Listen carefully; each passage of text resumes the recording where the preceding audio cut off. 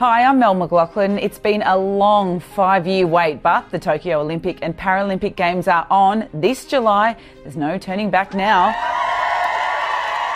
I'll be sharing some of the great athlete stories, their triumphs. If I don't do it for myself, I'm not going to get to where I want to eventually be. Their tragedies. Lying in the emergency room, things started to intensify even more, like breathing was more difficult. Their stories. The most important thing I made sure I did growing up was I made sure I stayed true to myself. In their own words. I came fourth in the world in 2017 and I acted like it was nothing. Be part of something extraordinary. Subscribe to Seven's No Turning Back Tokyo 2020 podcast now.